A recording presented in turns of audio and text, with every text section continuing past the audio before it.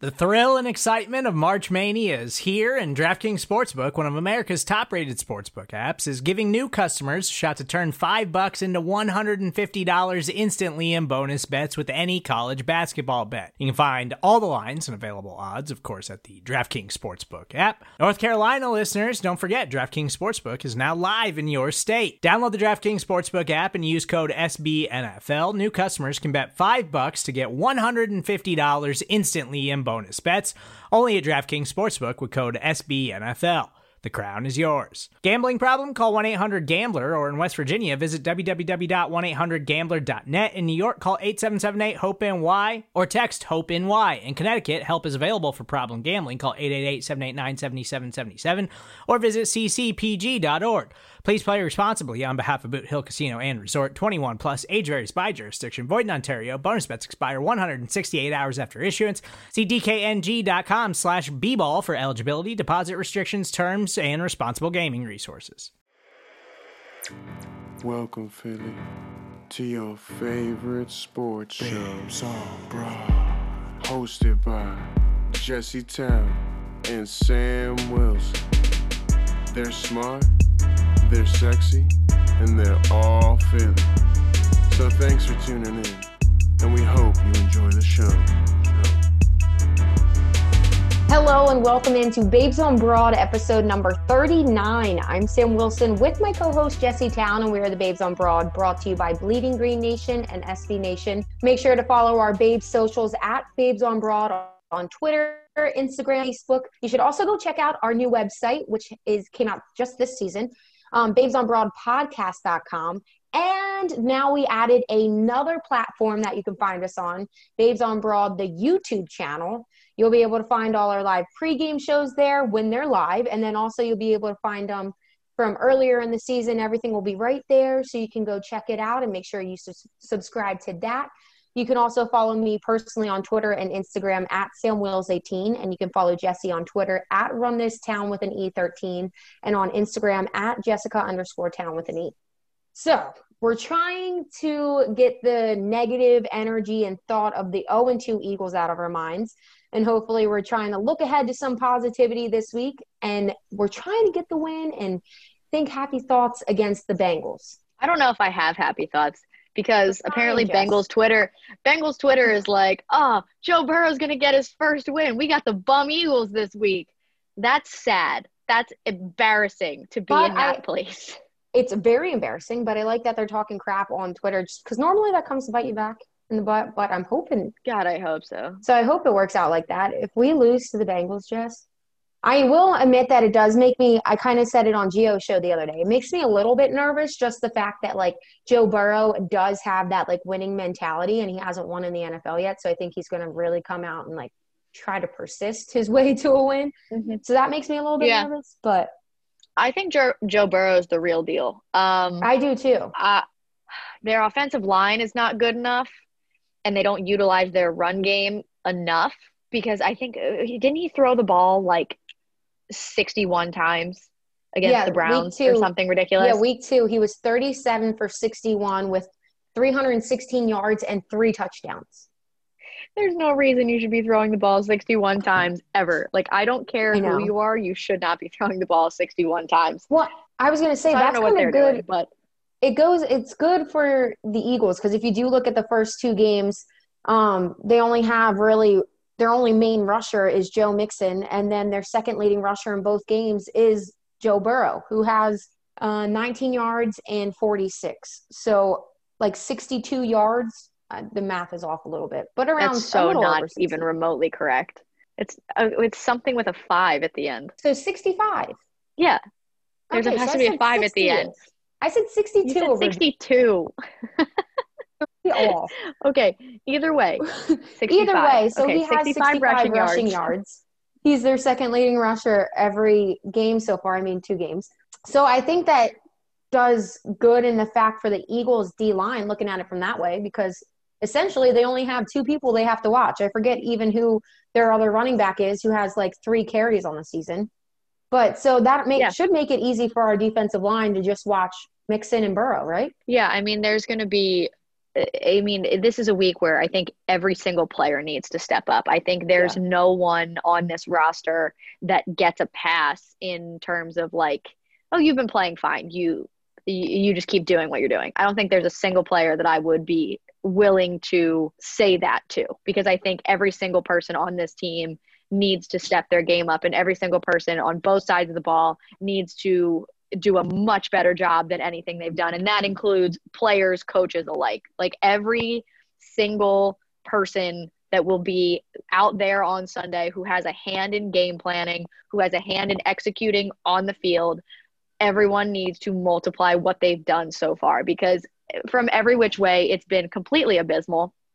And I mean, and I even saw earlier, Brandon Graham was talking to the media, and he said that he thought they were all going to get cursed out for their poor execution on Sunday, but Jim Schwartz just kind of owned it and was like, I effed up. Like this was pretty bad, and this is on me. And he was like, I didn't expect that, because I thought we played so badly that like, regardless of what Jim thought he did, like we just played so badly that we didn't help at all. And it's true. Like the defensive line has done nothing. They have done a terrible job. I don't even want to get into the linebackers. I can't do it. And the secondary, they've been okay, but you know, they're still letting teams put 37 points on them, which like isn't acceptable.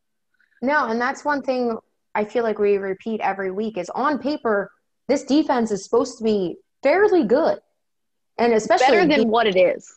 Yeah, especially the defensive line. They're supposed to be one of the top in the leagues, and then you're just not seeing anything. This is a week for them to be able to – I understand that it's the Bengals who are also 0-2. Like, I get that, but sometimes you just need that to get back on track. I mean, 2 years ago, remember the Eagles were not off to a great start, and what game was it that they lost that they should not have lost? It was 2 years ago. They won against Atlanta. They lost in Tampa Bay. Carson Wentz came back and they beat the Colts. And then they lost one the next week that was just like they laid an egg.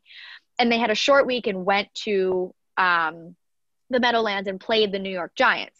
And I know like the Giants were so bad. It was awful to watch. It was raining, like it was gross, but the Eagles had a dominant victory, and it didn't matter who they were playing. They needed to execute in all three phases on the field, and that's what they did. And I think this is one of those times where it is a bad football team with a bad offensive line that the defensive line needs to take advantage of. You need to be able to get some of those sacks in there, some of those tackles for loss.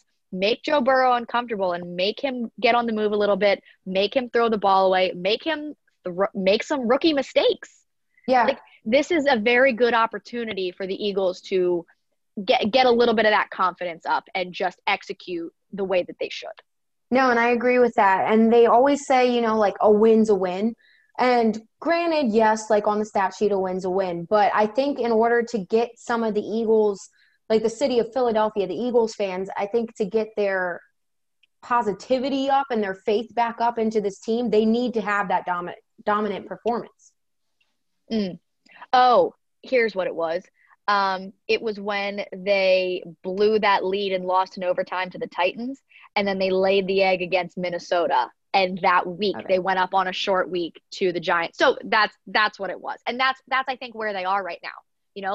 I totally agree with what you're saying. They don't have the time to wait until week 5, 6, 7 to get that back on track win. You're 0-2. You got to do it right now. Yeah, and I just want to commend you real quick because you were talking and I was like, yeah, that did happen, but you were like looking at me over this virtual call like I should know, and I was like, nope. I couldn't tell you the scores of the games last year. My memory does not work like that. But props to you, Jess. The Eagles keep me up at night. I don't think you understand. Like, I didn't sleep Sunday night because I was replaying what happened in that Eagles game in my head. Like, the Eagles affect me way more than they should. Like, to the point where I think I might need professional help to address what goes on when the Eagles lose. Meanwhile, I have to take game notes during the game. I can never actually fully enjoy the game. I just have to take notes so I can remember what happened. So we're on opposite sides of the wavelength, but that makes it. But you know what? We get it done. Yeah. I mean, it's to the point where like Joe doesn't want to be around me after an Eagles loss because I get so grumpy. Like it impacts my entire mood. I'm such a brat after the Eagles lose. I don't want to talk to anybody and I'm just mean. But dude, I think that's the Philly culture though. Like, I mean, yours is severe, obviously, but like that's a lot of Philadelphia. And like even me, like I was with you after our pregame live show at your parents' house watching the game. And as soon as like a minute left in the game, everybody's mood was over. And I was just like, yeah, see you next week. And we left. Like, yeah, this same time next week. Let's go. It's so nuts. So going into this week, a couple things that will affect it are the injury updates. So as of now, Jalen Reagor's out and out for a couple weeks because he's getting surgery on his thumb. What play did that happen on? The same drive that he got like two times? So he got hit. It was like the same drive. He got hit twice, but he stayed in. He came in and he finished the game. But now obviously looking back at it. So it's the same injury that Drew Brees had last year. Mm-hmm. Obviously different player, different utilization of the thumb, but just for frame of reference, Drew Brees missed 5 weeks. Now, Reagor was also not supposed to play these first 2 games with his shoulder injury. So I think, giving him the 4 to 6 weeks is like a challenge. Like, can I come back in 3 kind of thing? Now, if he is going to have the surgery, I think that's going to be a little different. He's having it today. Yeah.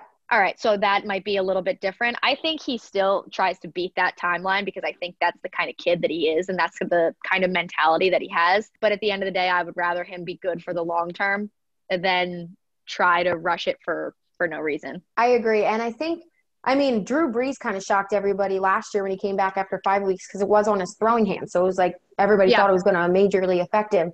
So Reagor, that's going to be interesting to see how it affects your catching ability. I mean, you obviously need your thumbs to catch a ball, especially if he's going deep. So that'll be interesting. And then Isaac Sayamalu, he came out of the game last week, and now he's been placed on IR.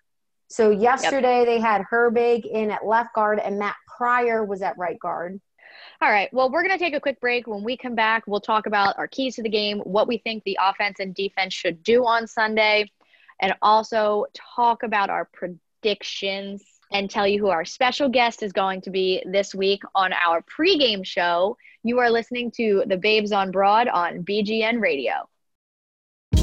Hey, this is Scott Galloway, author, professor, entrepreneur, and most importantly, host of the Prop G podcast. We got a special series running on right now called The Future of Work, where I answer all your questions on, surprise, the future of work. Questions including, what are we missing when we work remotely? Or how do we handle work-life balance when a major opportunity comes knocking? From the provocative to the technical, we're offering insights you won't want to miss. So tune in to The Future of Work, a Prop G Pod special sponsored by Canva. You can find it on the Prop G Pod wherever you get your podcasts.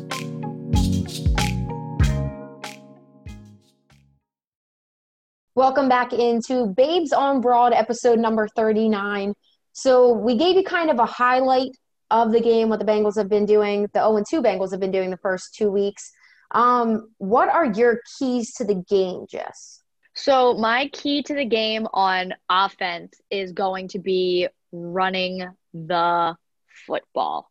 The Cleveland Browns last week against the Bengals, they ran for a total of 210 yards and 3 touchdowns. So between Kareem Hunt and Nick Chubb, 210 yards, 3 touchdowns. Hunt averaged 8.6 yards a carry. Chubb averaged 5.6 yards per carry.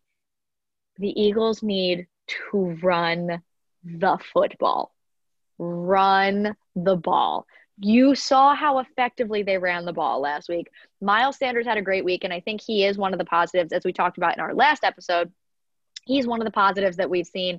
And even just in one game, obviously, like he had the one fumble, which was unfortunate, but they gave the ball right back to him and he had a great day. And you could also kind of see that he's learned a little bit from last year, right? Like you could tell his vision was a little bit better. He seemed more comfortable running in between the tackles. He wasn't bouncing everything outside like he used to and not necessarily getting where he could have gotten in that run play. They did not have one negative run play last week. So between him and Boston Scott, I think they need to emphasize the run game and emphasize the run game early. This Bengals team could not stop the run. And then you throw in a little of the other things here and there, get Carson out of the pocket. Obviously, it needs to start with a better game plan, obviously.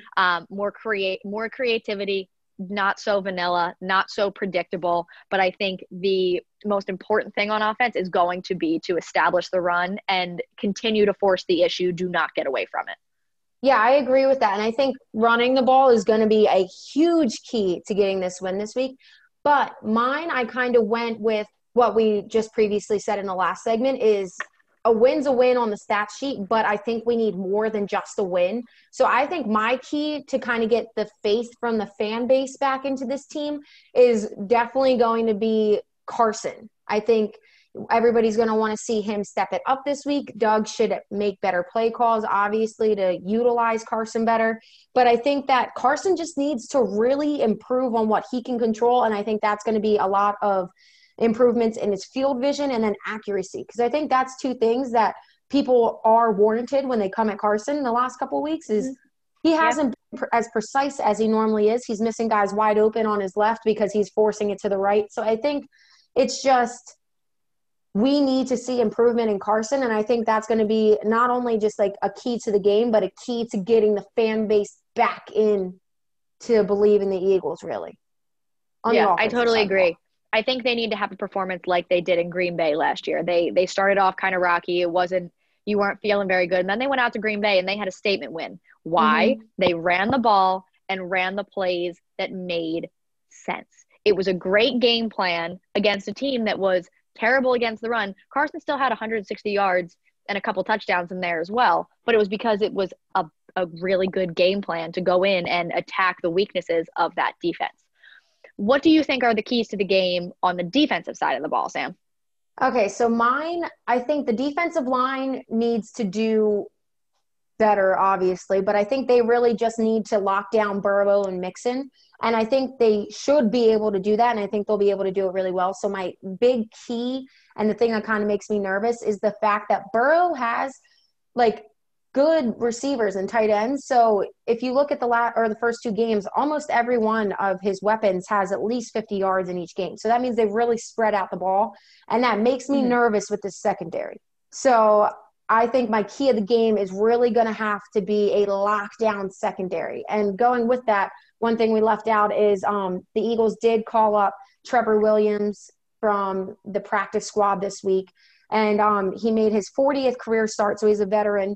Last week, or not start, but 40th career game last week when he had to come in for Darius Slay when he got the win knocked out of him. So he's technically the fifth cornerback on the roster, but he's Slay's number one backup. So I think that will play into key. Obviously, I think it's going to be a big game for the secondary. What about you, Jess? Yeah.